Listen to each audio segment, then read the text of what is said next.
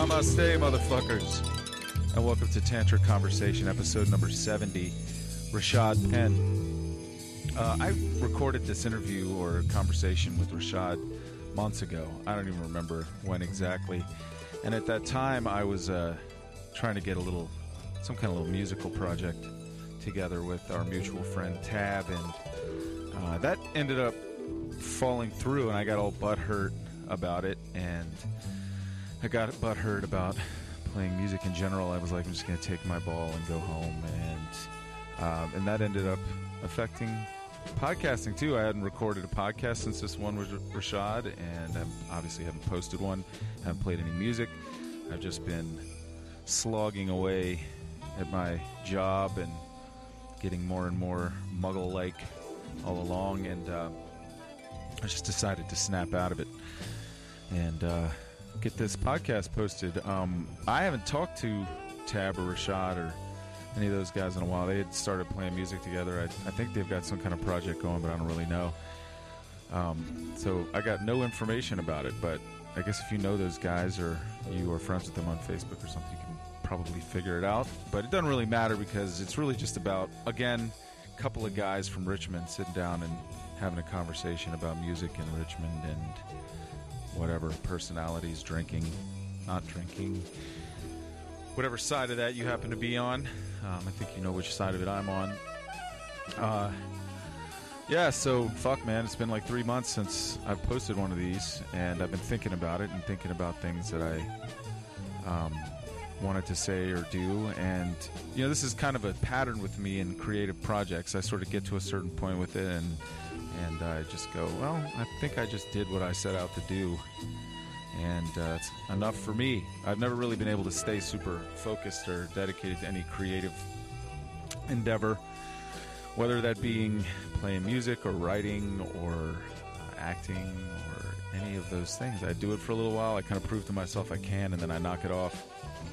And I don't know what that is. I could be all that fear of success, fear of failure shit I hear so much about. But I think it's just a short attention span. I just can't really stay into anything for too long. I don't stay excited about it. I don't stay inspired by it. I just kind of fade on that shit. And that's kind of got its parallels in other aspects of my life, especially the romantic world. Pretty much the same way, just sent somebody else on their way that I had been spending a lot of time with and getting serious about. But you know, there's a certain part of me that when I get serious, I'm trying to adopt this role that I think I'm supposed to be in. I try to start trying to be a man, like I think a man's supposed to be. You know, this guy who just kind of shuts his mouth and pays for everything, and is just like The Rock, and is the really steady, strong, silent type. And but the feminist in me can't really keep that up too long, because I honestly believe that women feminists mean what they say when they say they want things to be equal. So if they want things to be equal, then they should be shelling out dough equally and doing all that other shit equally. And it shouldn't be like you get to have it both ways and fucking double standard, that you are independent, you get to do whatever you want, say whatever you want, go wherever you want, and the dude you're with just stays in one place and pays for everything. And doesn't say shit, doesn't ever complain, doesn't ever raise his voice, all that stuff. I don't know, I just can't. I try this, like, you know, this model of manhood for a while, and it's kind of like being stretched like a rubber band.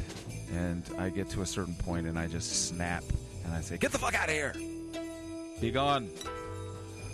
And I don't know, I guess if I truly loved somebody that wouldn't happen, but I'm guessing that hasn't happened yet. I just keep trying to fake it till I make it, and I don't think that's the thing you're supposed to do in romantic relationships. I think it's just supposed to feel right. It's supposed to be there. And I haven't had that experience yet. I just keep staying in the judgmental side of things with the women I get involved with, and finding them lacking. The more time I spend with them, the more critical I am, and the more I got a problem with everything. And I know I'm the common denominator in this. I'm the one with the problem. And I don't know what I'm going to do about it, but I guess the first step is to admit it, right? Admitting it. So I admit it, I'm pretty impossible to be in any kind of relationship, whether that is musical or romantic. I flipped out on Tab the same way after he said he was going to go off and play music with these other guys, and that's what I do. So I'm admitting this freely to you guys. So if you ever feel stupid about behaving like I do, just recognize there's me out there freely admitting that I get butthurt about stuff and I don't know what to do with myself and I overreact. And every day and every way I'm trying to get better and better. Having said that, let's listen to this conversation between me and Mr. Rashad Penn.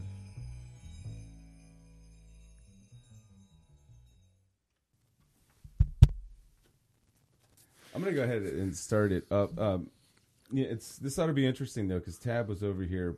He plays guitar with me, and he says, "You getting you and is it Rashad or yeah, it's Rashad in the same room would be very ADD because both of you guys. I don't know if you should be in a band together or play music together, any of that kind of shit. No, like I jam with Tab, and he like was showing me like the problem like sometimes with jamming with certain people is like. You have to have a drummer for that. Yeah. And Tab's like one of those type of people, I think. It was the first time I ever had jammed with him, and he is way better at guitar than I am. Well, that's the thing, is that he's really good at it. There's no like mystery to him, whereas maybe you are the kind of people that just like been kind of figuring it out as we go, that kind of thing. Here's it. And he knows everything there is to know about it. He knows exactly what he wants to play. He sits there and watches these videos, and he reads tablature, and he gets it, and he knows it exactly. And I like to just get plug in and try to figure it out. Like here's the thing with me as far as like guitar goes. Like I've been playing in bands like for a long time, and I've been the front man in bands for a long time, and. There's only like a select few people that know I actually can play guitar. Mm-hmm. So when I asked Tab to come jam with me, I knew what I was taking on with him because like I've seen him play in Apocalypse Dudes and that was like the first time I ever really, I'm pretty sure I've hung out with him through the collection of just me being in Richmond. Right. But,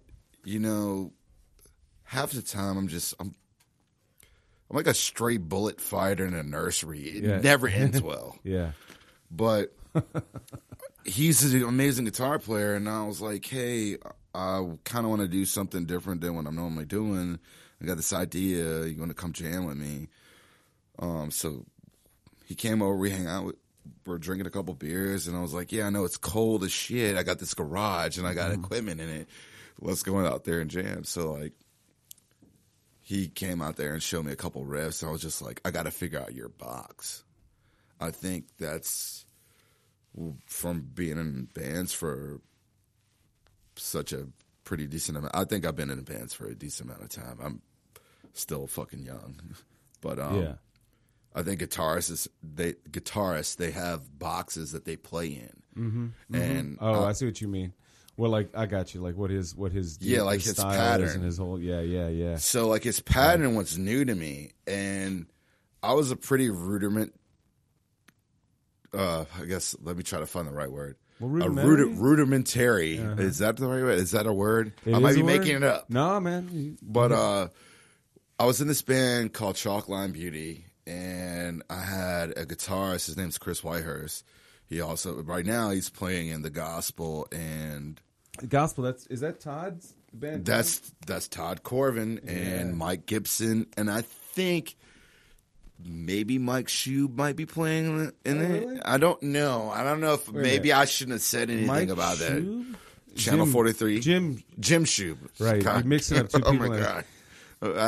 I'm mixing names. I have so many names in my head. I just contacted him the other day. I haven't seen him in a long time. But Chris, he also used to be in this band called Positive State, like back in. Yeah, Chris has been playing with Todd and different stuff. Yeah, he's been with Todd. He was in Barstool Heroes with Randy. He's still in Barstool Heroes. But before all of that, he was in Positive State. And for those that are from Northern Virginia, he was in Turner. Mm-hmm. And What's Chris's main instrument? He's a drummer? He's a guitar player. Oh, he's a guitar player. And how I came about finding about Chris was totally random. I was in Chalkline Beauty, or what time period is that? This is probably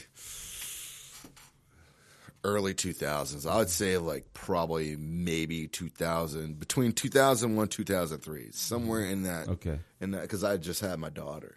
That's like Devil Tones era. Yeah. The Devil Tones were still kicking it.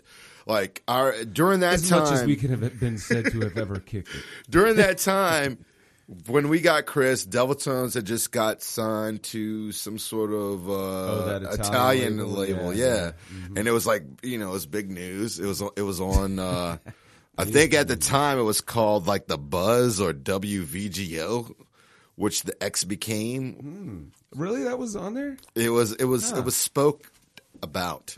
I think I'd quit by then. That was some shit Rick set up. That Rick Surley. Rick Surley. Yeah, I know Rick Surley. I know like all those guys, like the Devil. Like I know all those cats. There's been 50 people in that band since like it started with Randy and me at Cary Street Cafe. I mean, he'd had a band called the Devil Tones before in North Carolina, and then he and I started it, and then we got Rick, and then it was Buddy. This guy Buddy, who's and he also had Love Crush and that's right. Bloody Mary. Bloody Mary, you know about all that shit. I have a Bloody Mary CD. There's like been as many people in Devil Tones as there've been going through VCU or something like that in this town. That was the best I could do it. That's horrible. I could have made a better analogy than that.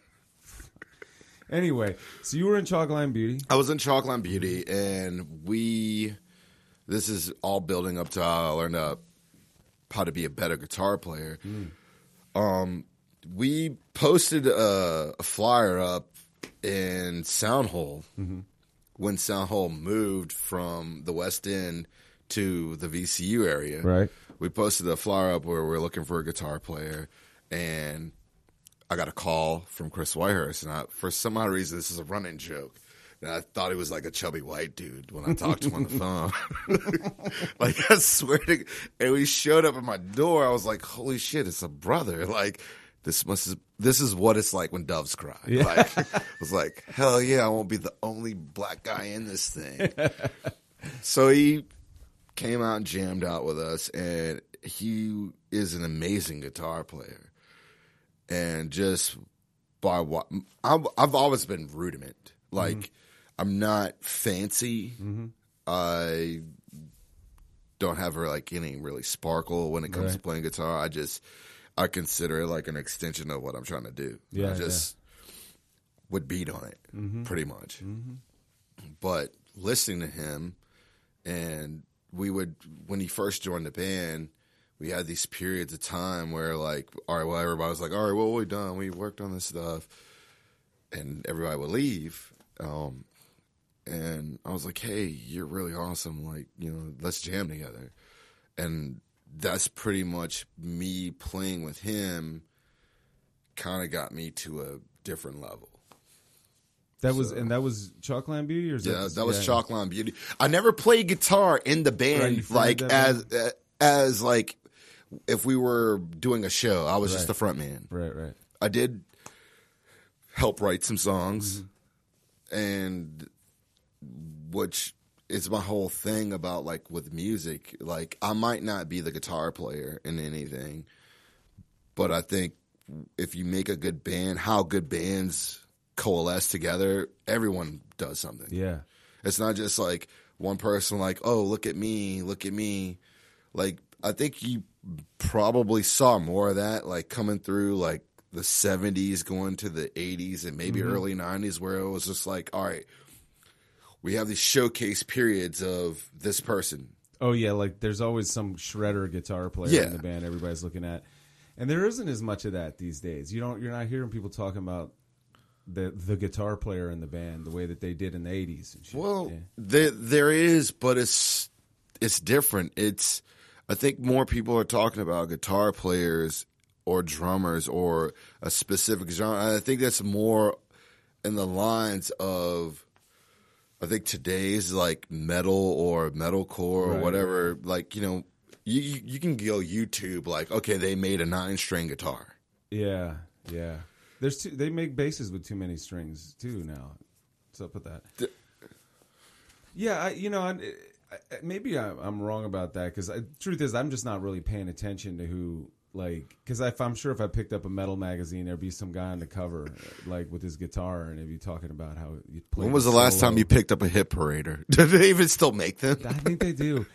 I feel like I haven't touched one, but I think the last one I ever touched had System of a Down on it. Yeah, I've looked at them usually they catch my eye when it's Lamb of God on the cover, and I'm always like, wow, that's funny.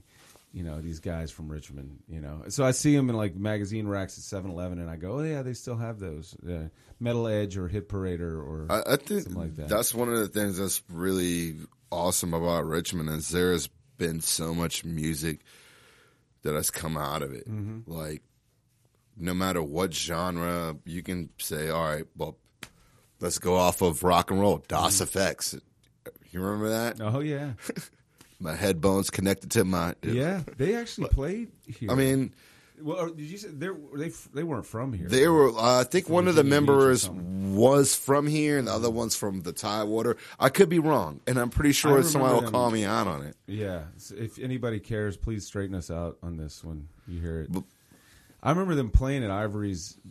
Oh God, Ivory's! Remember that place? And yes, everybody played there. Yeah, I remember Ivory's. I probably remember it for other connotations other than people playing there. More like. There were cops there. All the damn time. We came out of a Guar show one time, and a whole bunch of dudes came. There was the crowd came out of the Guar show. The crowd came out of the Ivory show, and people just started coming over and throwing fists. But that's Richmond. It's like we've had, even now, in, going past the, Millennium Scare and all this kind of BS, we've had, we are a college town, and people come in flux. VCU has grown exponentially over the past. I mean, you can even scale it back down to when I was in school, which was 97, 98. They grew in a space of a year that they had so many people coming in that they had to rent a hotel to house them. So, you're going to get. Especially because at the time that they were known to be an art school. Now they're getting more known. I mean, they were always a medical school, but the art aspect was still lingering behind it. Yeah. Now they're getting known for engineering and all these other kinds of things. So it's always opening up and it's always growing. But you get this influx of people. You get this influx of ideas from different people. And the scene changes. So, the music scene changes and you kind of adapt with it and you kind of go with it and you see where it goes. Because when I was going to VCU, I think what was my monumental marker when I decided I really wanted to play music was, and this is going to sound like we're really simple, but was hanging out with some friends and I'd never heard of the 1208 house on Franklin. I'd never heard of it. I heard the Twisters, had been there a billion times, and et cetera, et cetera. And how old were you at this point? I was 18. I don't want to mess with your train of thought, but are you local? Did you grow up in? Yeah, I grew Richmond? up here. Okay. So, I'm from Charles City, which is really, that's a whole nother podcast. Are you? No, that's part of this podcast. That's very interesting. I'm from Charles City. And I was does the your family only go way back in Charles City. Yeah, they do. My mom is from Charles City. My dad's from Martinsville. So it's just your last name's Penn. Yes. You're not related. You're not in any connection to Sherman though from Lotzie and Hardy. Do you know him? He lives out in Charles City. He has a. I mean, it's a really small. You kind of remind me of him. So that's why I asked. Your eyes look like his. I mean, here's the thing: is what you get into with Charles City and small places like this, especially being, and I didn't want to make this known, in our conversation. When you're a black guy in a pretty predominantly black area. And you something completely different, right? Than no one likes, and there's nothing interjected into your being to say that, like, why would you like that? It's weird. Yeah. I grew up like it's a pretty predominantly black area. There are The part of Charles City you're from? yes, I mean there are of course there are white people that live everywhere. There are black people that live everywhere. But at the time, you know, this is the early '80s. I'm a kid, and the first thing I see on TV, the first mental music imagery that I remember is American Bandstand, which I loved watching every Saturday because it was like completely different, and my family didn't get it. That's Dick Clark hosted that, right? Dick Yeah, Clark, yeah. American Bandstand, and then he had something else afterwards that I don't remember now. Like I can't. Oh, it's Casey Kasem's Top 10. Right. That was after American Bandstand. Yeah. So like I grew up watching those things, and the first music video I ever saw, the first two, because this is what I think colored me, was Aha, and that was Take on Me, and Guns N' Roses. I gotta search. Was it Welcome to the Jungle? It was Welcome to the Jungle. Yeah. That was, and that's when I developed. That's this a hell thing of a. But you know, I could. But like you know, when you're a kid, like at the time, I'm like 6 or 7, Mm-hmm. somewhere in that area, maybe 8 at the latest. I'm like, holy shit, this is like awesome. Why am I not watching more of this? And then you know how I watched those. Like at the time, like again, I'm from Charles City, but my dad's side of the family is from Martinsville, and I would go visit them. And because my uncle used to play for the Dallas Cowboys, they had a lot more money than my family up here did. So, like, my mom, we never had cable, but when I go to visit them, they had cable. They had all the stuff. Yeah. Like MTV, like Watching MTV the whole time. like when I figured out what MTV was, like real MTV, not MTV today, Right. but MTV, I was just like, videos. why am I not doing this? It's like I couldn't wait. Like so, that seed was planted. Fast forward years in advance, or not in advance, kind of retard. Years later? Whatever. Years later, years later, I gone through all. I was a great athlete in school. What'd you play? I played football and basketball, and I was on the wrestling team. So were you saying like you got into that shit and you started liking it, but like you didn't have any friends that were into it also? I didn't have any at all. They like felt like you were some kind of aberration. Oh my God, you they made black so dude listening to much. Aha and Guns N' They made so much fun of me. I was like the only black kid with a cut off denim jacket with Guns N' Roses scrawled upon its back. And people were like, what?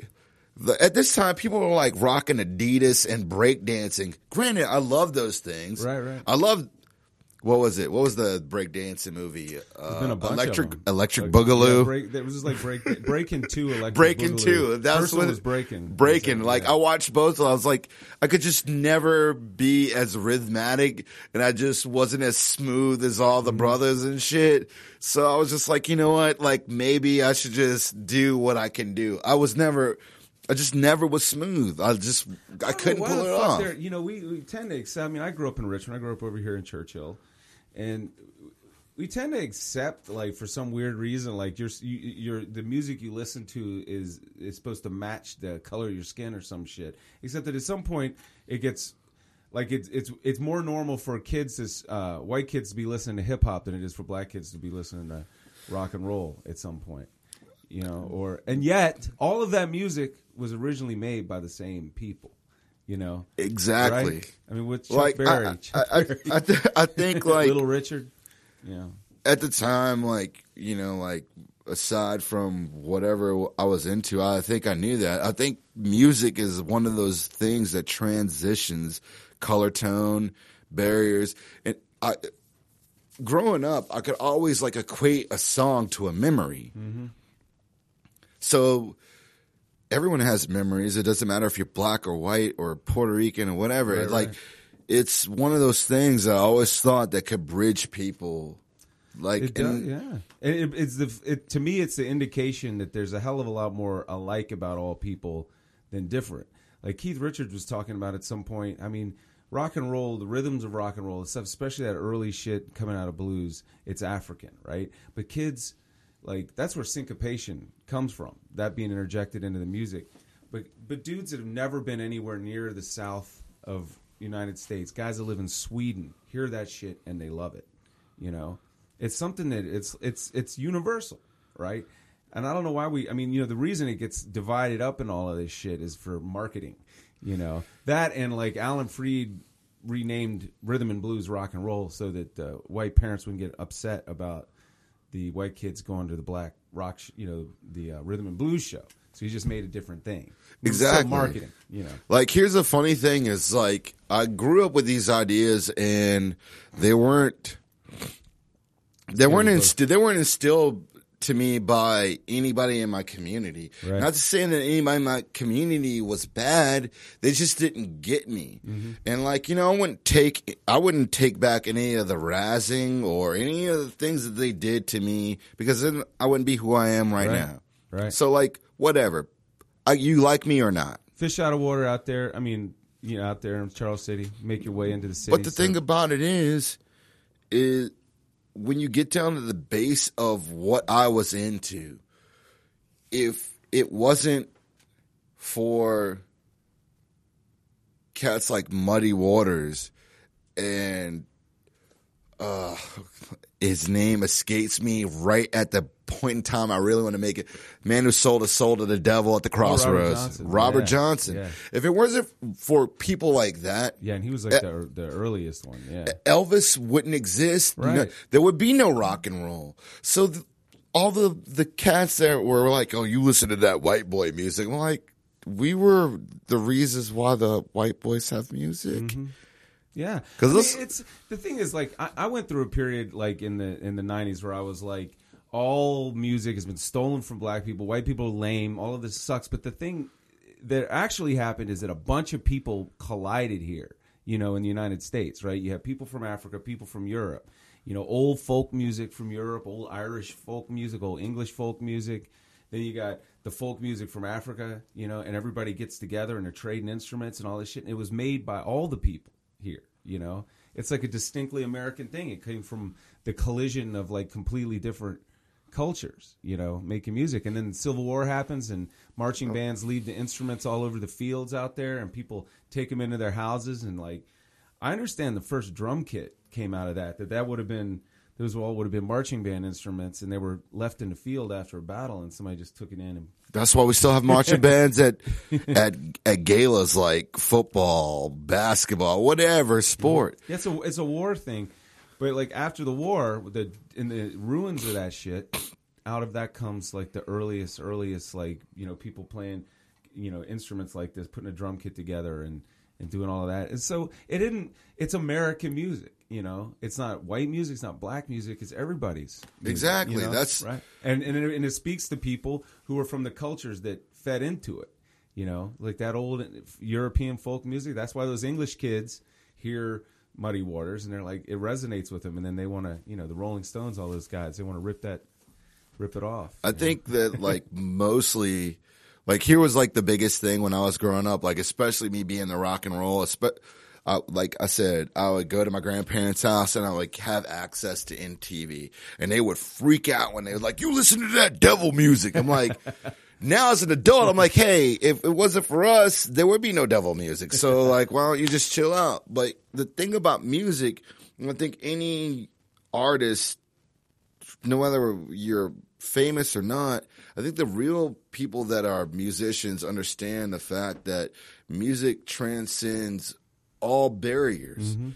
And that was, no matter how like I've been drunk and spouting off, yelling at people, I was listening to this, again, I was listening to podcasts that you have on your tantric page, and just listening to like some of the things that you would say. Like, I am that type of person. I would go like, yeah, that shit sucks, fuck that, those guys are horrible.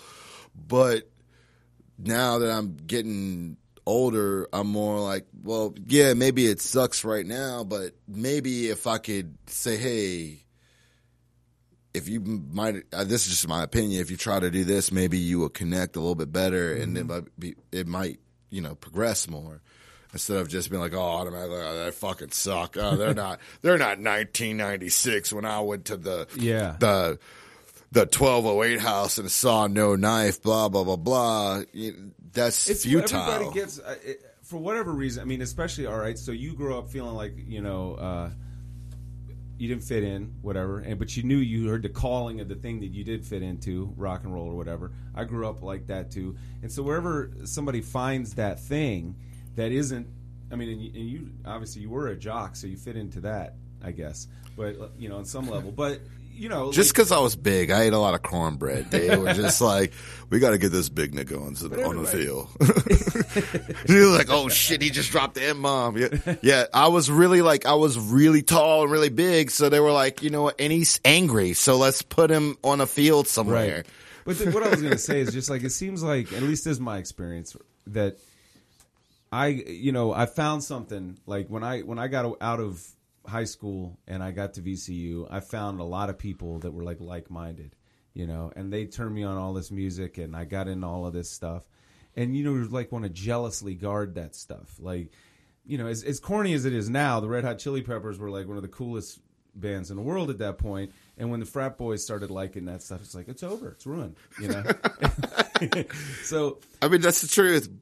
And you go through that, but after a certain point, like, I know me, I got myself so only, I was the only one that liked anything that I liked, that like I had nobody to connect with, and I liked myself all the way into hating on everything until I was back alone like I was when I didn't fit in, when I was a nerd kid. And then I started saying, man, I need to connect with more people.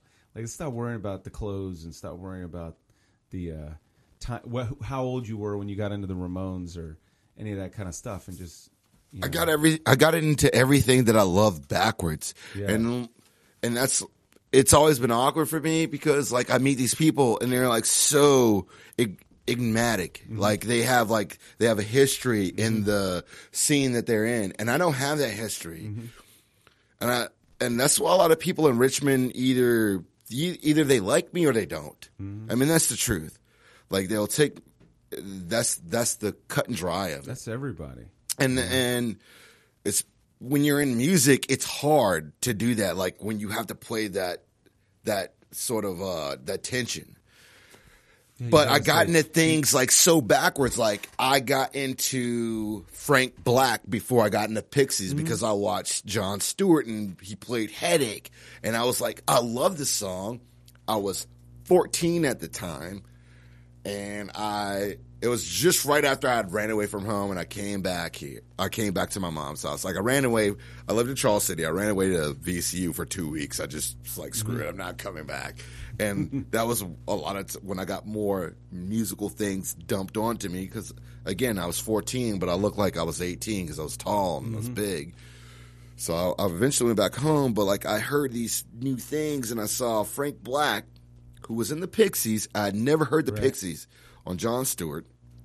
Telling me they were in the Pixies, man. Like, I don't know that. So, like, I found out of things backwards. Like, all right, so I like Danzig moderately. There, I don't want to say I know his whole album. I would say I know his whole album. collection, but when I heard Mother, I was like, oh, this is awesome. This is great. Well, I didn't know. I know hair of the Misfits. I'm in a social setting. And I'm talking to somebody about like punk rock, because like at the time I was into punk rock and all this other different things. And I was like, well, I like this guy Danzig. I heard the song Mother. And he was like, you never heard the Misfits? And they're like, immediately shun me. Kung Fu. Because I had never heard the Misfits. But you got to understand what background I came from. I'm the same way, man. Like I didn't. There were people around me that liked shit like that, like the Misfits. But I was into hair metal then. I'm sorry to say, I wasn't listening to the early punk at that point. I mean, I had a good friend that was really into the Ramones. We listened, but you need to listen to Motley Crue, and then Public Enemy and shit like that came along. And to me, that was a lot more hardcore than punk was. Like that seemed a lot. I had more of the energy, that I was looking for. It was like, I live in the city, so whatever. But at some point, you keep thinking, right? You got the rock and roll landscape figured out or whatever, and then you go meet somebody and they have more kung fu than you. But so the thing I learned at some point is just try to keep my mouth shut, because I was up and spouting my mouth off at this record label I worked at, and for Christmas, the guy gave me a book, and it was just like pre-punk history for the post-punk world. Like, understand it, okay? Get where all of this stuff goes together, But what are you going to do? You're born when you're born. You know what you know. You get into it. You can't. There's no way everybody can get in a time machine and go back and be into the right band at the right time. That's what fashion does to you. It fucks you up. It's just the same thing about the same way I feel about rock and roll and metal is the same way I feel about R&B. When I grew up, it's Michael Jackson, New Edition. New Edition was so bubblegum. They would make NSYNC look like porn stars. Was like Mr. Telephone Man. Mr. Right? Telephone Man. Yeah. There's something wrong with my line. Right. Don't. You gotta cut. You gotta edit. Nope. But I grew up with those things, and I understood them, because I understood music as a whole. I love those things, but I kept gravitating toward more rock and roll. And as I'm 35 now, and I just recently made a big decision in what I wanted to do musically. I quit my band because and that was Strike the Chord and Burn. Right? Yeah. Everybody in Richmond knows I've just been doing metal. It's either been some form everybody meaning people from about Boulevard about to anybody that generally will tolerate me for more than 5 minutes. Strange Matter. Yeah, exactly. Right. Which was Twisters before. Right. This is Get It Right. Nancy Ray on Twisters. 929. Mm-hmm. But any of the immediate people that I've dealt with, or anybody that's in Richmond, knows that I've usually been into some form of alternative metal. I've never been into anything that's I guess I don't want to say mainstream or scene related. I think I've been playing things that some people can't get into, and then finally I was just I just want to play. I want to get back to basics, and I just want to play rock and roll because it's what I grew up liking. Yeah. And I want to write songs for songs, and I want to try to do something different, which is exciting, but it's also terrifying at the same time, because I quit something that I had built with other people, and I'm going to go try to do something completely that I've never done before. Mm-hmm. I look at bands like RPG, even Gritter, they're newer. I'm trying to just go back in my mind, of all these Richmond rock and roll bands that were just really awesome.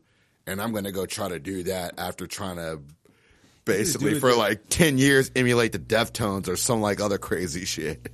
Well, I can totally relate to that kind of thinking. The thing I would say is, it comes up in my head all the time. Even comes up in my head about doing this, right? And then I go, you know what? If I just think about this as something I'm giving away, it's just my little thing that I'm bringing. It's like my gift, then nobody can fucking judge it. I don't need to worry about anybody judging it. I'm just doing it for the right reasons. You know what I mean? Yeah. And I think that kind of trajectory with music is awesome. Those Tibetan monks that make those little sand mandalas. Have you ever heard this before? Yeah. They sit there and they tap this fucking colored sand for a week, or I don't know how long it takes them, a month to do that. And then when they're finished with it, they fucking smear it apart. They just destroy it. And the whole point of that is you should constantly be doing that. You should constantly be getting something, and then not necessarily fucking blowing your life up and fucking everything up. But, don't get set in your ways, Be willing to change. Be willing to let go of shit. Be willing to do something different. That's an artist's, I think that's it took me forever to figure it out. I've been around really great musicians in Richmond. I'm probably annoyed the shit out of them, but I've gleaned things from them. Eric Larson, he's amazing. He's so chill and just Now, I'm pretty sure everybody has stories about everyone, but every time I've met him and he's had to deal with me when I've been drunk and out of control or just me, he's always given me some sort of like food for thought, like with anything musical I've done. I'm trying to, again, like I've met so many people and I've threw myself out there to just try to make a name for myself. And I think that's what the most part about like why I'm trying to do something different because I'm not trying to make a name for myself. I'm trying to make a name for what I want to do musically. You want to do what you want to do. I don't want it to be like, oh, like it's me doing this. Because when you're in a brand, I don't think people understand that it's more than just like one person. It's like you can't have a band. There's no camaraderie. Like it inevitably, it's going to become personal. Yeah, it's going to be like when you dump that much of yourself into something, and you expect everybody else to meet you in that ground. It becomes personal because you're creating something. You're the closest thing that men will ever have to giving birth to a child, human being is making music. Yeah, because you are actually putting things together that don't ever exist outside of thought. You're putting them together and you make something. That's a child. Yeah. Granted, it's not biological. It's the child of the mind. It's still you made it. Yeah. And it's hard to do that. It's hard to you know keep what, it. man, with the bands, like you can. I mean, I haven't been in a shitload of bands. I've been in like 3 or 4. The first one I was in was like my first girlfriend. Like we just fell in love and everything was perfect and like we never fought about anything and we like, you know, lost our virginity together and it was all this storybook thing, you know. And me and those 3 guys played together and I totally took for granted like that I could have that with anybody. You know, just like I did with her. Like she and I broke up, and I went out and tried to hook up with a bunch of other girls, and wasn't happening. You know, and the same thing happened with my first band. I was a good drummer for that band, but then I came to Richmond and tried to play with all these people. Nothing happened. You know, and I was all cocky. But the relationship is important. You know, a lot of times, and like who you're playing with, not how good they are. Like not that they're technically. It's just that you get along. And you guys got shared vision and your personalities complement each other and all that shit, just like a romantic relationship. But you know, for instance, when I was in the Devil Tones, me and Randy liked a lot of the same shit. I wanted to play with him. But I ended up in a fucking dysfunctional relationship with a whole bunch of other people that I had no like desire to be. It was like, we're going to throw a grenade here in the nursery. I found this guy, Todd. Todd is a great, awesome guitar player. He and I do not belong in the same band together. I mean, not only did we not get along as guitar players, but we didn't get along as roommates. We got in fist fights. We injured each other. Like, I have permanent injuries from fighting with Todd, so does he. You know. Look, I love Todd. Todd, if you hear any portion of this conversation, I love you, man. Me and Todd he had just, I think, a couple months prior to this altercation, he had just finished recording some Chalk Line Beauty stuff. Mm-hmm. And me and him got into a... Did you do it at his house? Yeah, we did it at his house. He's a great... I don't care what anybody... He is great at capturing you live. He's a good engineer. And he's good. And I think there's plenty of times... But he's a really talented guy. But like, you know, he's Todd. He's Todd. You either like... I love him. He's like... the reason why I like Todd, because he's like me. Either you like him and you stick by him, or you won't. And that's the truth. Like, that's why I still hang out with me and him. Got into arguments. We got kind of physical, but I appreciate him. Like, he might be just over there, but when I think about how he's over there, I'm like, you know what, Rashad, you're kind of over there too with everyone else. That's good insight. And the thing I want to get back to, I'm going to take you back to 1208 really quick. But first, I wanted to say that. So the thing I figured out is like, you can settle in a relationship. I mean, you can settle in a band just like you're settling in a relationship. You know, you're with the wrong person, but they're around. You got company. There's somebody to sleep with. Comfort zone. Yeah, but it might not be the right band for you. You know, and that might not be the right relationship for you. And at some point, like you're doing right now, you got to say like, right or wrong, good or bad. I got to figure out what's right for me. You know, I just got to do the thing that fits me, Rashad. You know, and step out and do that. You know. Well, I want to step out more with I want to step out with more than just me, because I want it to be a team thing. And that's what I'm doing now. Like, I quit Strike the Chord and Burn. I got this idea that's called X Knives, and I want to do it right. It's like, I feel like all of the things, I don't look at things like as failure. I think that I look at them as like, okay, well, that didn't do right that time. Let me try something new, and let me try to take all the things that didn't work here and subtract those things and implement the things that I should have done here. And that's what I'm going to do. Yeah. I think this is probably I'm not famous, but I think I'm entering that period of where I'm going to be working with a couple different people to I find a solid lineup, because, like, again, I go back, I've been doing metal, all this metal. I'm doing breakdowns. I'm trying to choreograph moves. I'm worrying about all the wrong fucking things.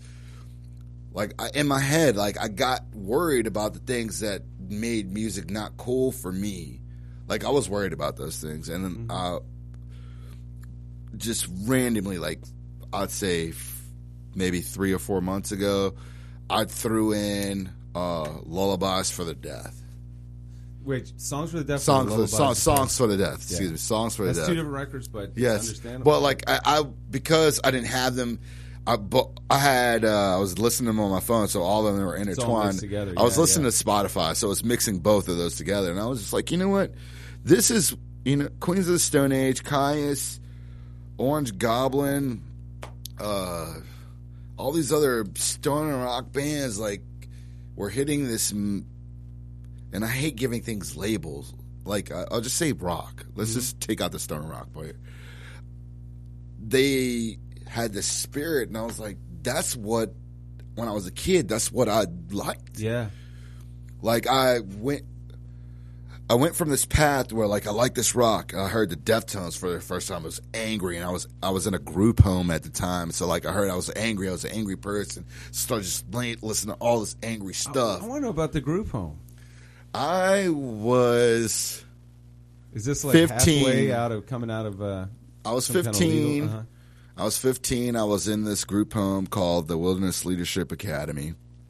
I had screwed up so much. I was just violent as a kid. I grew up with, my stepdad beating the shit out of me and my mom, and I had nowhere to put any of that. So the culmination of that was me getting kicked out of several schools, and I was already in a at-risk youth school called ADC, which is only maybe a couple blocks from where we are right now.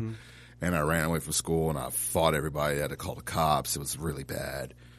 And they were like, well, you're going to go to juvenile detention. And I wanted to actually make something of my life. And I said, hey, I don't want to go to juvenile detention. Can you guys find somewhere to put me? I asked them. I was like, I don't want to do this. I don't want to ruin my life. So they put me in WLA. And I was, still mad. And the last thing that happened before I went there was me and my stepdad got into a fight because he threatened my mom, and needless to say, it was a whole bunch of things, and I fucked his ass up. Finally, only dude I was ever scared of in my entire life growing up. I beat his ass, but I still had this big, huge castle of anger that I just carried with me. So I heard the Deftones, I was angry, I was violent. I was like, oh yeah, I like this. So then I just started listening to all this metal stuff, and I got away from the purity of what rock and roll made me feel good. Metal made me feel like I could just I could just pull some 300 shit and just dump into a crowd and fight everybody, which doesn't exist. Which is kind of what it's for, I think. It's the berserker music, I just got away from what made me really love rock and roll, and even metal is still rock and roll. We all listen to all these people that want to slap a label on something, and I forgot that at the base end of all of it, metalcore, hardcore, punk rock, it all started with cats like the Beach Boys and the Ramones. It started as rock and roll. It started before that. Muddy Waters, all these other guys. It started at this other thing that's not what it is now, and I got away from it, and I realized that this one day when I decided to quit the band I'm in now, it's just like I've been doing all this stuff for years. I'm 35 right now, and music has basically become like me breathing. Like I can't. If I don't do it, I just feel like there's nothing going on. I don't need to be famous, but if I'm not doing something musical, I just don't feel right. Yeah. And why am I doing that? Am I doing it for the right reasons? Am I doing it just to keep up an image? Am I just doing it because that's what I do? And I was like, well, I need to separate this. I need to I love these guys. They're cool, but I'm not doing it for me anymore. I'm not doing anything to go back to the heart.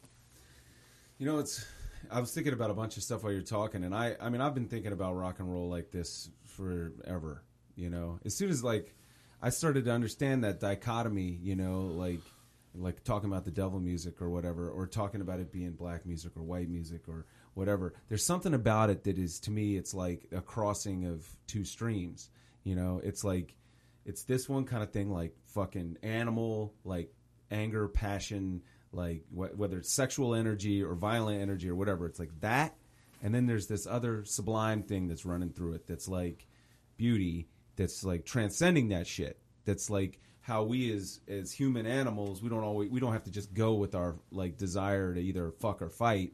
You know, we can like stand back from it. You know, we can turn it into art. We can rechannel it. We can, you know, we can metamorphosize it. We can metamorphosize based on our feelings. You know, there's all this, and rock and roll seems to combine those things really well. You know, it can be the simplest, dumbest cock and ball shit, and it can be beautiful. You know, it can really get at something. And that's the one thing like that makes me. That's what I'm trying to get back to. Is like, I'm a big fan of Keep It Simple, Stupid.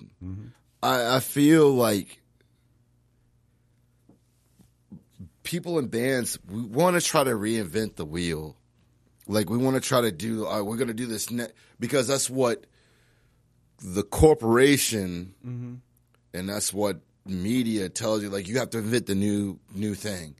Well, why can't you just make something that's right? Because, and that's you just got to decide what your goal is. Exactly. Part and parcel of why I decided to leave, of my non-famous band at probably only 45 people, or I guess by my Facebook standards, 400 and some odd people know who we are. Another name. But like, here's the thing: is like, why do I have to do what these people say? Why can't I just I could take riff A, riff B, riff C. That's the song. I don't need to take riff A and make it a polyrhythmic bridge between part C. Why can't I just go from part A, part B, part C in the song? You fucking can. And like, for some odd reason, I got this in my head that I couldn't do this. Yeah. I got it, and I think we talked. You're busting out of the thing that some people never bust out of it, but a lot of people do, and they realize, you know, fashion's bullshit. The marketplace is bullshit. All of this stuff. Somebody's trying to sell something, so they're trying to say their genres and they're trying to say their styles and they're all of this kind of stuff. But what there is just a bunch of people trying to. And exactly, and that's what I felt guilty about. Like, the more I kept thinking about what I was doing, it was like, all right, well, we got these great songs. Well, how can we market ourselves? And people are going to – here's the thing. People are going to – I know it's in the black community, real recognize real. And that's the truth. Exactly. Real recognizes real. People will see through your bullshit no matter what the fuck you dress it up in. And – I had to look at myself and be like, maybe some people think I'm bullshit. Maybe some people think, and this is not to none of the guys that I'm. Think. This is not what's on the guys that were playing with me at the time, but this is what I'm looking at our music in total, like in everything that we do. Maybe they're not seeing, they're not feeling it. Maybe I'm not performing. Maybe someone else in the group is not really feeling it. Maybe we're just making music just because that's we've created it into it be a job. It's like a job, yeah.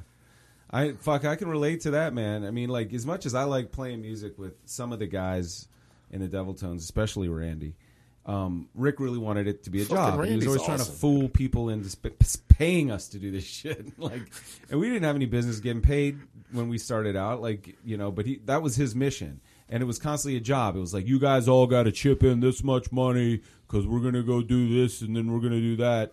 And like, you know, that band cost me a shitload of money because it was just constantly a job. And cool thing though is that Rick and Randy made me rehearse all the time. It was like being in the army. Like you had to fucking show up to band practice. And you had to I know Mr. Randall Robinson. I like he's actually been teaching me how to do the job that I'm doing now. So I definitely know. I know. Yeah. He does. He transfers that crew boss shit from the construction world to the band. He should have been a pirate or a drill instructor in the army. That's what I think. He's exactly what he's supposed to be. He's like the truly real recognizes real.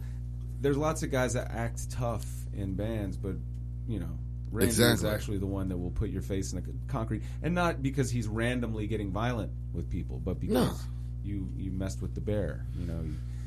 But see, like, it's those standpoints that, like, I've gotten here, I'm 35, and I'm starting to realize, I'm like, well, how do you, if I want to do music for the rest of my life, I'm 35, I figure, like, I'm going to play music until they lower me in the casket. Mm-hmm.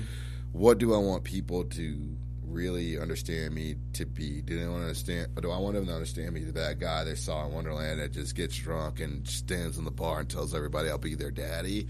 Mm-hmm. Or do I want to be the guy that might did that but actually wrote some really cool songs and really loved music and tried to do something, tried to break out of a shell? Like I said, it's so effing terrifying for me right now because I'm about to try to do something that I've never done. There's not a lot of people that know I play guitar. Mm-hmm. And I wasn't even that great of a singer. And I'll be the first to admit it. Like, the first band I was ever in, Stepchild, I was horrible.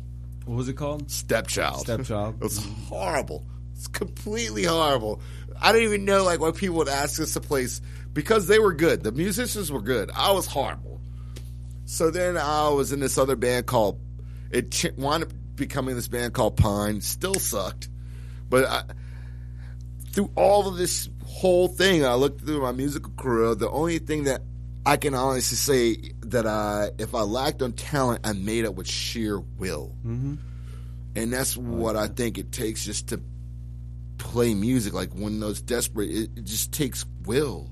Like I'm not that great of a vocalist. I would love to eventually become really good. I would love to be a vocalist that people are like, oh yeah, he used to suck, but he worked his ass off and he got better. You know, you should. I don't know if you checked this out, but like in 2004, like I did a telephone interview with Josh Homme. I was listening to that before I came here, and like I was at that point that I'd left Richmond. It was 2004. I ran away with this record label I was working for and went to California, and I had a lot of shit in my head about. These people over here are not my friends because they don't like what I like, and they hate my band, and I hate their band. They think they're better, and all of this like kind of negative, competitive shit, and I'm constantly like thinking about what I was doing based on what everybody else was doing in that context. And he was, he said, and I asked him a question about this thing I'd read where he said he went to Seattle because he was so over music, and he just kind of thought it was just played out, and he heard Iggy Pop's record, The Idiot, and he's like, that's it, like I can't do any better than that, and then he was up there playing with the Screaming Trees, and just sort of like in self-imposed exile. And all of this shit is self-imposed, I think is the point I'm trying to get. It's got to do with patterns of thought. It's not reality. And he had a revelation while he was up there. He's like, well, it's not been done by me, and I'm just going to put my own twist on it. And he started doing that first Queens of Stone Age record, and he's like, like Dakaya's stuff, but I want to do something a little different. I want to bring along some of those people that liked that, and just stop worrying about punk rock guilt. Stop worrying about like metal guilt or any of these other labels and all this kind of thing, and just do your thing. And like you may never make $1 at it, but you're gonna feel fucking awesome for having done it, and you're gonna attract some real people, like you said, to liking it. And that's like I was actually listening to that before I came here to talk to you, and it was like a breath of fresh air to me because I've, through all of like my musical career, I've been insecure, and I think like a lot of musicians, we're all insecure. Funny, I was your age when I was doing that. We I was 30. I was 34, 35 when I did that. We were all insecure at some point. Like even the guys is like, I'm like the baddest ass dude at playing this riff. Like he's still insecure. I don't give a fuck what anyone says. Insecurity, it's fear. Everybody's afraid of something. Exactly. So like I'm listening to that. I was just like, you know what? None of us any of us that play music have to understand is it's the mousetrap. You could build the greatest one in the fucking world. There will be someone that will hate that motherfucker. Mm-hmm. And like I used and to, a lot of times it's because of their insecurity. Exactly. And like I had to figure it out. Like, it doesn't piss me off that it took me such a long time. I think I just was focused on the wrong things, and I think everyone, no matter whether they're in music or not, they eventually start streamlining things. It's not necessarily because you get older. It's just like you start dropping certain things away. And I started thinking, I was like, well, I keep doing this one thing that doesn't work because I feel like I have to do this. Mm-hmm. What if I take myself out of this comfort zone of that I think I need to do this and just work on why I need to do it internally and understand that like when I do this, I'm not going to make everybody happy. Mm-hmm. And I'm okay with that. Like I had to finally become okay with the fact that not everybody is going to like whatever I fucking do. Yeah. Because if I can wrap it in my head that not every dude in this town thinks I'm awesome, then why can't I do that musically? And I could never make that distinction. I had this like, I don't know, there was like this weird ass veil that I wasn't paying attention to, that like I could walk around in the street and do all this crazy shit and not give a fuck, but then I could go on stage and like perform my ass off and get dick hurt because some asshole I didn't hit this note right. Mm-hmm. When I know myself that I'm not that great of a singer, I'm more of a front man, but I'm working to be that great of a singer. I could never ever took the time to differentiate that. Mm-hmm. And now I am, because I'm trying to do this other thing that is extremely terrifying but exciting at the same time. And it's exciting for the right reasons, and it's terrifying for the right reasons, because I feel like I'm going to try to do something that's pure, like not me just going through the motions, me like, my constant thing, like my catchphrase in any band that I've ever been in is like, oh, I always got a plan B. So if this person quits, I already got somebody to replace them. I want to get to the point where like these people are not interchangeable. You're committed to them. Yeah. That they are committed to you me. Wanna be, yeah. Like I don't have a plan to replace this person. I mean, I can. It won't be the same if need be. I needed to get it back to I needed to get it back to that first time I was ever in a band that I never had it. At 35, I need to go back to when I was 18 and make it that same feeling. Like these people I can't do this without them. And if I do it without them, then I have to be Trent Reznor or Josh Homme or somebody like that. I have to get my chops up to be that. I had to get it back to that. And I think that's like a lot of it when we play music unless you're established. I mean, even established people do it. Like, you get to this certain point where you're like, okay, I got to do something else, but I can't do it without these certain people. Mm-hmm. You screw around with a whole bunch of people, but you go back. And I've gotten to that point. I'm 35. I'm gonna keep playing music. Yeah, and it's interesting, man, because like to me, that's the thing that I started to realize at 35. Not to be like, hey, you young whippersnapper, whatever. Shit, but you can call me young all you want to. But that it seems to be for, and not everybody's guaranteed or gets any kind of moments of clarity like that, and starts to see that veil you're talking about, and because all this shit, I know all the shit that holds me back is in my head.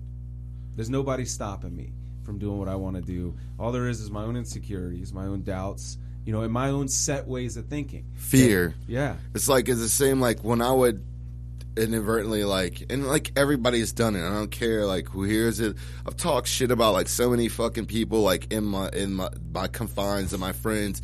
It's only because of the fear that you won't step out and do something like that. I'm the guy, I'll work a 9-to-5 job like everybody, but I have a billion great ideas. How do I implement them?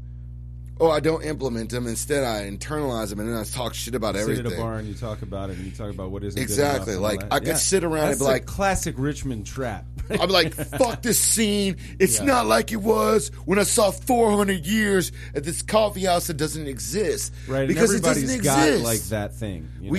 I had it. I've had it. I haven't. You could go back another 10 years, and there's always somebody saying it hasn't been cool since it was hard times, or whatever. It's what you make it, and I had to start really analyzing myself before I started putting that shit out so vocally that I would just shut doors. It's not the scene that I grew up in. It's never going to be the scene that I grew up in. Mm-hmm. It's always going to be constantly evolving. Well, it might be for some other kid that just came from Charles City exactly. County. But for you, it's different. You can't unknow what you know now. You got experiences behind you, so it's a different context. Now you're looking for that next thing that's like leaving Charles City to come to Richmond. Even as fucked up as it sounds to say this, the same, say I am my age now, and say Korn came out, and this is all going to be on record. I was 14, I liked Korn. The first album, I was like, oh, this is awesome. Say I know what Korn is now, and I don't like it. I grew out of it. You were young enough to be forgiven for liking them. But there's you could be young and you could hear something that rocks your world, but you meet somebody like me, and I just totally trash it. What do I do to that next musician that comes along? And I started. That's part. That's part of. Everybody's got to figure out their for lack of a better word, their boundaries with that shit. I like what I like. As the man says, there are no guilty pleasures. There's just pleasures. If you I like the Strokes. I love that Gwen Stefani song, "Hollaback Girl." I love watching that video. There's lots of bullshit. I mean, stuff that I understand why it doesn't fit the pedigree of the other stuff I like, but I still like it. And life is just better when you like more shit. It's more comfortable. It feels better. It's, being discerning is great, and having good taste is great. And, it's cool to hang out with people who share that, but it's also cool to hang out with people that are having a good time and liking what they're liking, and you're liking it with them. To go into fun. When I worked at Cary Street Cafe, that was the furthest thing from what I was into at that time. But there were many nights where I'm in there slinging drinks, and there's some jam band up there, and they strike a chord with you. Yeah, and they're playing. I don't know. They decide to play a cover of some Stones song or an Allman Brothers song or whatever, and everybody's in there is having a good time, and everybody's happy, and I'm like, why am I going to hate on that? And why am I too cool for that? The biggest thing that I think with any scene is, when did music become fucking a competitive sport? Well, it's probably always. I mean, you watch that Mozart movie with the dudes hating on Mozart because he's just so much more brilliant. I mean, you Amadeus. You can take whatever. Back then, this is different. Back then, they were actually recreating. They were making new sounds.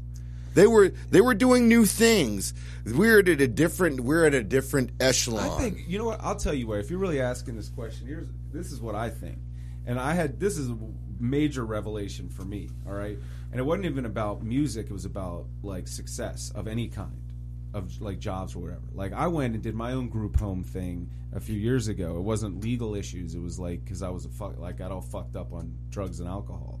And I went and lived in a house with fucking 14 other guys, right? And I was part of a whole community of a whole bunch of other fucking fucked up guys at various levels of fucked up. There were some dudes that had just been wheeled in there from the fucking gutter, and then there were these high bottom dudes that rolled right out of rehab in a BMW, and everybody's comparing their level of whatever with each other, right? I am anyway. I'm like, what the fuck? I got out of rehab 6 months ago, and I'm still working as a cashier. This motherfucker's working in an advertising agency. It's not fair. But somebody said to me at that time, it's just his success is not taking from your success.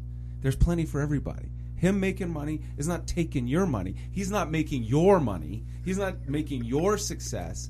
It's you. There's plenty for you to go after, but you're not going to get it if you're spending all your time resenting the fucking dude that's whatever path he's on, doing well, whether he deserves it or not. So it's just easier to do your own thing if you like go, all right, a lot more people like RPG than like my band, for instance. Great, I love them too, and it doesn't matter. All right, if they're not going to see them and not, because they're sucking all of the rock and roll fans over there. I think everybody. I think when in the scene, nice little rant there. You're like, no, I got exactly what you're saying. Like, I think people try to marginalize other people's success, but when someone else is successful here, what we need to understand is that makes everyone else that's trying to do that successful. Yeah, and I said this at the beginning of my last podcast. We're all one motherfucking thing. You got to pee? Yeah, I got to pee so bad. Let me pause. I know, like, because like I was just like, oh my god. All right, pause and go for it. Arson, like, are you back from peeing? Okay. Yeah, I'm back from peeing. And we were talking about like conversation. I was listening to what you were talking with Eric Larson about how people interview people and they try, like, some people might try to color it to see them that they're badass or whatever, but I only wanted to be known that I have no fucking idea what I'm doing, and all of this is just I work off gut feeling, and I listen to others. This whole thing where I'm trying to do this new thing. I had a good friend of mine, Brian Connor, who is in Cut the Architect's Hand. Oh, yeah. Also, like I said, Chris Whitehurst is another one. And Joe Moore, who used to be in The Second Floor. And I'm sorry, Joe, I can't remember all the other bands you were in. I think he was in a band with Tab. Mm-hmm. All these people, like, not all these people, these couple people were like, hey, Rashad, why don't you were a good guitar player. Why don't you play guitar and sing at the same time? And, like, they've been saying this shit for me for years. And I was just like, you guys are crazy. I can't do that. I can only do one or the other. I have to either be this thing that's on stage that's crazy, and I can't do that other thing. And just, personal things happen in life. And I end up living with Brian Connor from Cut the Architect's Hand. He put me up. I ran into a bad spot, and we were just hanging out, and I jammed with him, like, had a little side spot in his house, and he was just like, really, dude, you really should just, play guitar and sing at the same time and try it. And I was like, I don't think I can. And he was like, what limits are you putting in yourself why you can't? So that kept bouncing around in my head, and I'd run into Chris Whitehurst, and he basically is saying the same. All these people were saying these same things, that I'm putting limits on myself because one of the most biggest head fucks that people do to themselves is to develop the idea, and it's a real alcoholic thing. I mean, you always hear that guy sitting at the bar going, "You think you're better than me," But that was there before he ever got drunk. Right? Is this idea that people are better than me or worse than me or I don't fit in. It's not like I'm just a fucking dude. I'm just a human on this earth trying to do my shit, And that's what I was going to get into right before you went to piss, is that the more that, like, you can see that, like, we're not, like, all a bunch of fucking individuals at war with each other. And that's where this thing comes from that you're talking about, like, the one-upmanship and the competition and the battling. That's what we had to be when we were straight-up animals, right? It's you or me. Unless you had a cardboard and Adidas and you were battling, dancing on the block, that's different. But that's not to be too serious about that, but that's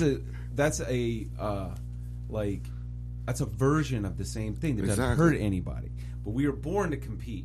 In order to survive and to live, we were meant to do that. So we've come up with fake ways to do it, like playing football or whatever, where nobody really gets killed or anything, But we, the thing is in us that's if there's not enough water in that fucking water hole for all the fucking apes around here, so some of these apes have got to go. So we're competing for that resource, and we're competing for the pussy, we're competing for the food, we're competing for the water, and that colors everything we do. But at some point, you get to you could transcend that shit and say there's plenty of that shit for everybody, and it's not about that. And actually, if this guy is good at this thing, that's kind of like me being good at it, because way, way, way, way back, we were the same. We were brothers, or sisters or whatever. We were two cells that split at one point, involved into a fish and a fucking shrew, and then a monkey, and then an ape. So instead of going, man, it's not fair that guy does that and I do this, you go, man, it's really cool that I'm doing that through him. And he's doing that through me. You know what I'm saying? I think that's the more the reason you identify with other people instead of like seeing them as competition or your foes. I think that's why I started getting disenfranchised with like metal. It's like I would just see all these bands like, and I don't give a shit if like brutal than you are. They did. I don't care who hears this and thinks I'm a dick for saying it, but like, all right, so like I'm in this band, I'm playing all this metal, and like I get introduced to the Human Abstract. I think they're great. They're good. I'm gleaming things from them. Then somebody's like, hey, you should check out this band, Veil of Maya. It's just like everybody's just trying to just oversweep each other. Like if you go on Craigslist right now, I've seen this in ads. Like metal guitar, I can do arpeggiated sweeps at da da da da da da da. Like you haven't even auditioned for the band, and you're talking about how many sweeps you can do. It's like, what happened to be like, yo, I got a guitar, I got a rig, I can fucking rock. Mm-hmm. Like, just let me come out and try. Mm-hmm. Like, why do you have to tell everybody like what your skill set is? Just show up. Yeah, like I always feel like that shit is. I mean, we got a lot of that in this town. We got a lot of it in music in general. Is that people just sit in their basement masturbating forever? That never prepares. I'm just gonna say 8-string guitars. I'm just gonna say fucking 8-string guitars, or we can just stop talking. Look, I appreciate that level of expertise. It's cool, but it isn't what I'm after, and it's not. I'm so much more interested in what happens when you get some people in a room and they're not practiced and skilled like that, but they know the basics. They know the vocabulary. They know what a rock song's kind of supposed to sound like, whatever. And they start playing and suddenly you got something. That is just so much more interesting to me. Here's a story. Here's a funny story. So, I'm in Strike the Chord and Burn, and I'm kind of like trying to I was like, I need to do something else musically. So I've run into this one guy. I can't even really remember how I met him. I think it may have been out of Craigslist, and I met him, and like he's an amazing guitar player, amazing musician, amazing. Like if once he comes into his own and realizes like what he really can do, he's going to be really awesome and scales his stuff down. So he had this idea for this band, and I met this other gentleman that's hopefully actually going to be playing with me in this new thing. So we're getting together, and he's got these songs, and they're like very new. When I say new metal, I'm not saying like Korn. They're the new progressive metal, like bands like Periphery, Attila, and all that kind of stuff. It's in that vein. So we're getting together. Most of the couple times that we're getting together, it's him playing the song for me, and I'm writing lyrics, and I'm recording the lyrics too, and I write some pretty decent lyrics for me. Like, it's up my alley. I'm cool with it. But when we actually finally get a drummer and, like, there's other things that come into play with it, it starts becoming really weird because he's talking about, like, all right, well, when we play a show, we're going to have these backing tracks. I'm like, yo, son, what backing tracks? I'm like, nigga, what are you talking about? I don't even know what the backing tracks. Like, can we jam the fucking song first before you talk about adding backing tracks? Immediately at that point in time when you're talking about adding something synthetic to unless like you're a band that is a organic entity, like let's say take Phantogram. Mm-hmm. They're a band that's two people, but they have like that's electronica. Going and shit like that. Yeah. Now I can understand if I was going into a band like that, I would understand that's going to be. I'm going into this band like head, like, oh, this is going to be a fucking metal, like, I'm not even going to say the word, but people know it begins with a J or it begins with a D. It has a J in it, but the J is silent and it ends with a T. Music. They call it gent. It's stupid. Never heard of that. It's so retarded. It's like the sound of a. Anyway, so we're going to do this gent type music, and he's going to talk about doing this backing tracks and all this other kind of crazy stuff. And I'm like, what? That's not a fucking band to me. That's like we might as well be Milli That's Vanilli. like you started sleeping with somebody and then found out that They were a they man. actually have a penis. Yeah. Right.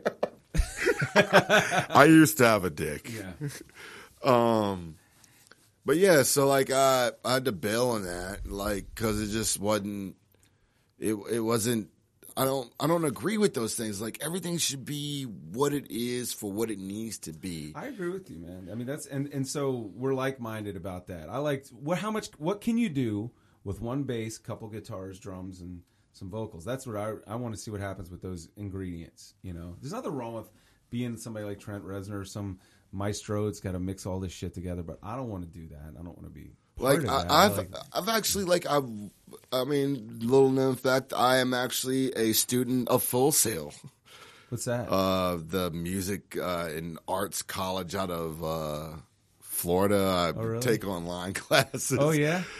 Because I wanted to learn more about producing music, not because I wanted to be I just wanted to learn more about my craft and what I wanted to do for the rest of my life. So I just said, screw it. I'm going to spend a shit ton of money that I'm never going to get back and learn. And I've learned a lot of stuff from it, but like it all boils down to that simple, basic recipe. Like, what's that story? That old story. The guys, they roll into town. They're hungry. Stone soup. The stone soup. Yeah.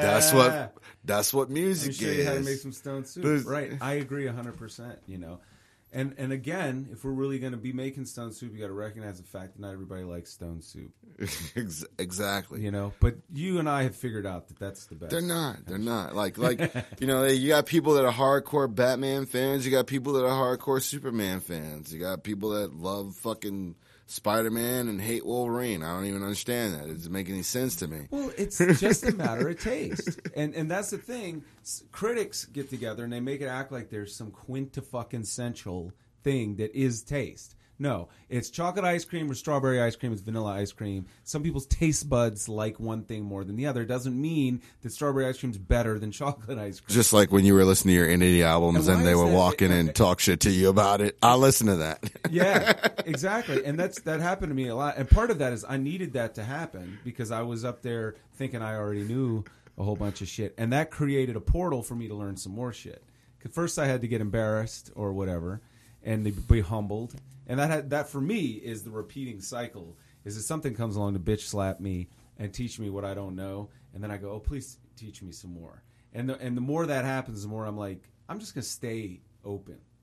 Like, just I want to keep learning. You have to be open to information and receive it. Like, I think people that say that they know everything and they have the recipe, they just don't receive any of that input. And like, there have been times I've been like that, and then when I take that veil away, like I receive so much information, and like I'm open to so many new ideas. I'm like, holy shit, how do I get here? Because let me tell you the first time I saw Mastodon, the first time I saw Mastodon was at fucking Swingers. Yeah, I was there. And I fucking hated them. Me too. Like, I was like, fuck this shit. Like, all that yelling and my it's just a friend, mess.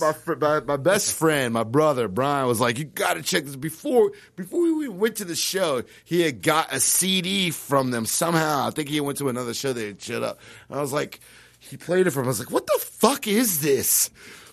I went and saw them play, completely changed my mind about what I thought was More music. recently?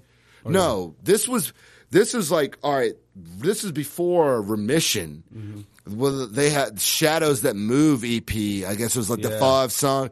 He played me the 5-song thing, and I didn't get it at all. I completely, and I'll say this, and people know that I love Mastodon. The first time I heard it, I was like, I don't get this. I didn't like it. He found out they were playing at Swingers. He was like, you have to come with me. I was like, man, I really don't fucking want to listen to this shit. I don't fucking get it. But he brought me to that show. And this is when they played upstairs. This is when they played upstairs. This is like the first time they'd This is ever like 10 been. years ago or something? Yes, it was Yeah. the first time they ever were in Richmond. And they played. And because I visually saw it, and I saw what they were doing, and I heard it, it completely changed my opinion about it. Took me a lot longer. I was at that show, and funny you mentioned it. I remember them standing on the stage. I don't remember any of the sounds they were making. It just didn't get into my head. And all these people I respect were saying how great they were. And a really ironic thing is that I spent the rest of the night at the bar talking to the bass player and didn't know he was the bass player. Troy. Yeah, until just 2 years ago I saw him play at and I started listening to him, got really into him. I really liked the shit like what's the record that's got Oblivion and Nations and all of that? It's Crack the Sky. That's Crack the Sky. That yes. really, like, I started liking them with shit like Trampled Under Hoof and all of that. But when they got melodic, that definitely broke them for me. Now I can go back and listen to the other shit and like it better.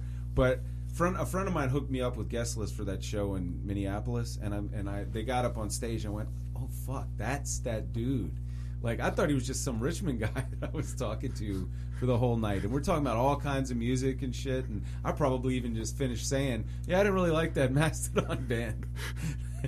Like, the first, like, again, like, I couldn't, I was like, man, I don't even, you gotta understand, like, at the time when I was throwing it, I'm, like, listening to stuff like, I don't know, Will Haven and, like, Deftones, who else was I listening to at the time when that was like thrown into? I was like listening to really weird, like borderline new metal bands. I mean, I still listen to my old stuff, but like that was thrown at me, and I went to the show, and it would just completely, like, from that point, I saw them. Then I started finding, like, going to see other bands. Like, of course, I saw Alabama Thunder Pussy and all these other, like, Ars Moriendi, which is a subshoot of that.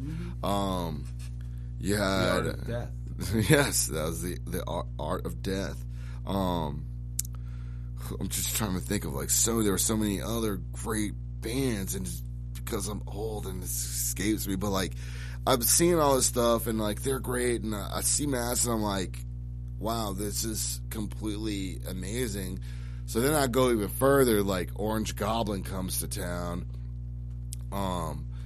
You know, like, I'd always known, like, Eric Larson was in Avail, and, you know, he was in Alabama Thunder Pussy, but, like, to me, I, like, knew who he was, but he was, for me, he was unreproachable, because, like, he was in these bands, and then he starts bouncing at McCormick, right. And I'm like, hey, you're in these bands. You got a lot of access to him. You're, like, awesome. You were a drunk that liked to drink at McCormick. Yeah, like, you know, he's actually helped me make not bad decisions in my life. I've talked to him a lot, too. I've had the same kind of experience with him. I mean, you and I think, probably similar kinds of drunks, you know.